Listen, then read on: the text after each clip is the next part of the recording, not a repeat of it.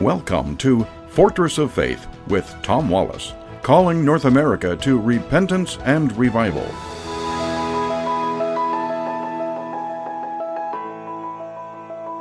Well, folks, welcome back once again this week to the Corner of Truth and Courage. This week I'm going to be talking to you about the trends that are destroying America, trends that are killing our nation.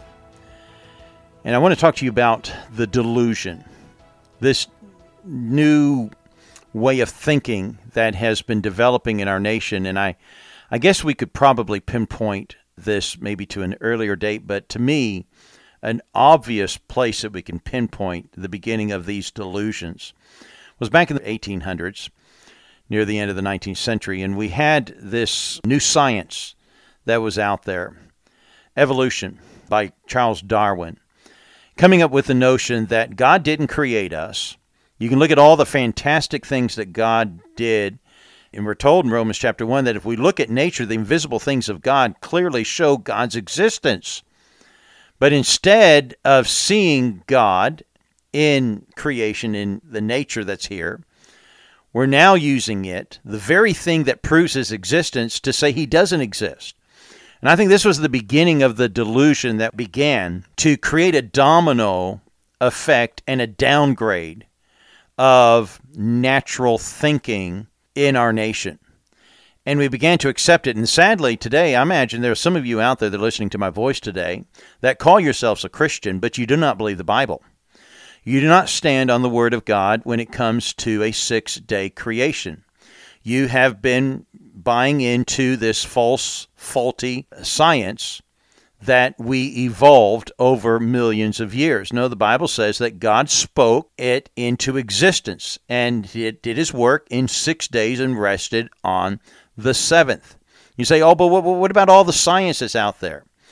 If you look very carefully, the science points us to a creator, to a designer. And a lot of scientists are having to admit that there is, the more we look at God's creation, we haven't found that missing link yet of how all this happened. We can't quite, we give you theories, and we're going to sell it to you like it's truth. So, we're going to sell this delusion. Anyhow, I don't want to get deep into this because I just want to pinpoint the beginning of it.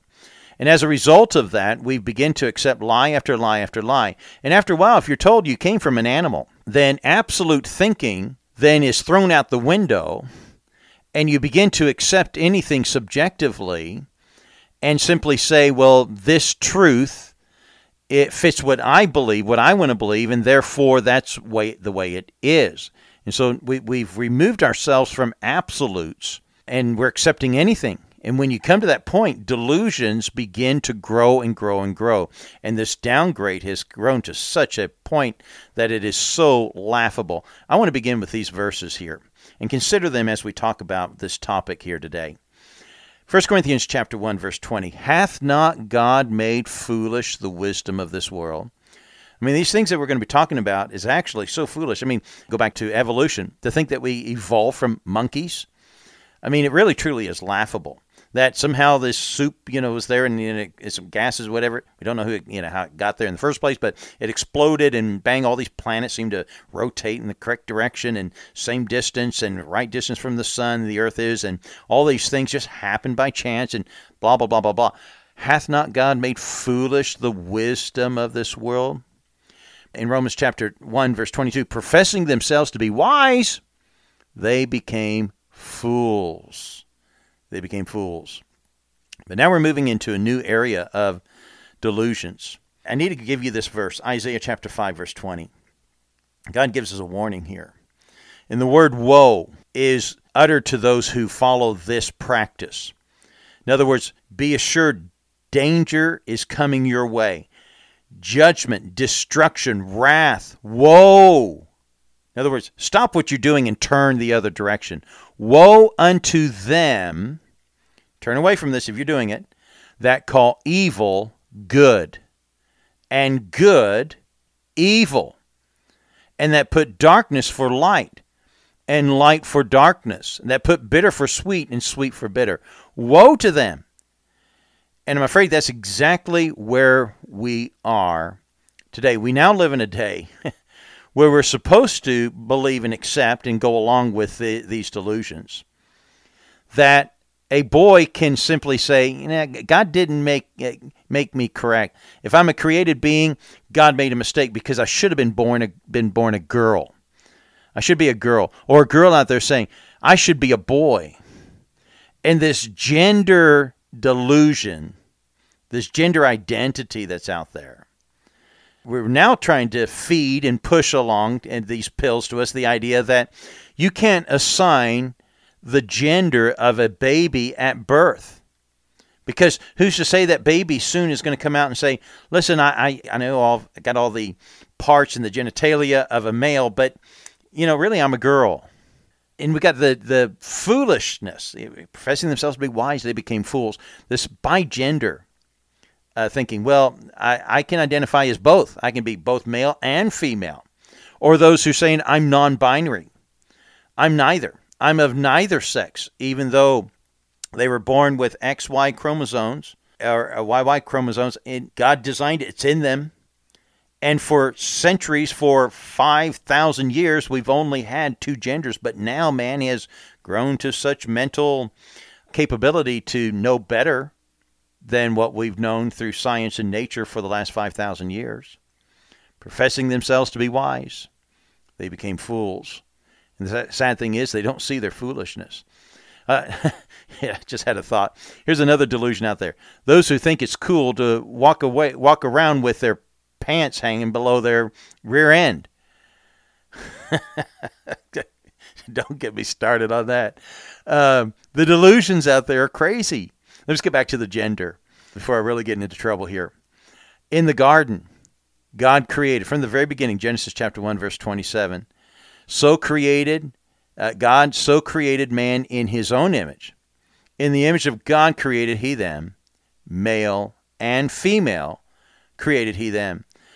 When God rescued every living species after, as God was bringing judgment through the flood in Genesis chapter 7, we're told this, and they that went in male and female of all flesh, as God had commanded him, and the Lord shut him in. And I can guarantee you, if they went in male and female, they came out male and female as well. For 5,000 years, we've only had two genders. Nature doth tell us that there's only two genders. And we see this perversion, this delusion. As I said, it's a growing domino effect, with these gender stuff. But before we had that, we had another delusion out there simply saying that, a man can love a man and a woman can love a woman. And after all, we're consenting adults. And now they're even going on to say, well, who's to say that you have to be an adult to make these decisions? Children should be allowed to make these decisions as well. They can choose sexual partners, even though they're children. And so this perversion, the delusions, is putting more and more people at great harm and risk. And the consequences of this is great. My question is, where will this end? It will only end in the destruction of a sane society. A sane society cannot continue if this type of anything goes, if it feels good, anything goes, go do it. No absolutes here. Nothing is absolutely right or absolutely wrong. Just whatever you feel is right. If it's right for you, if it feels good for you, then just go and do it.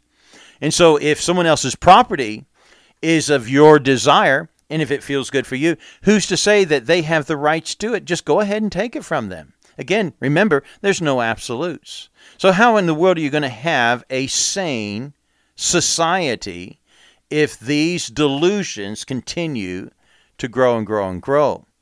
There was once a time that we used to treat those who couldn't figure out if they were a boy or girl as people who had a mental problem. And we sent them to places so that they could get some help. But let me tell you the truth. A mental institution is not the place that they need help. What they need is the Word of God. They need God. They need the preaching of God's word to rebuke the sin that's in them and to identify the fact that this is a result of a fallen nature and a sinful, wicked, lewd nature that needs a God and needs salvation. You see, folks, the answer is only in God. Let's look what God has to say about these things. When these things go on in your community, God had laws. And by the way, this is a complete rejection of God's laws, God's way. God gave the law of mankind of being male and female.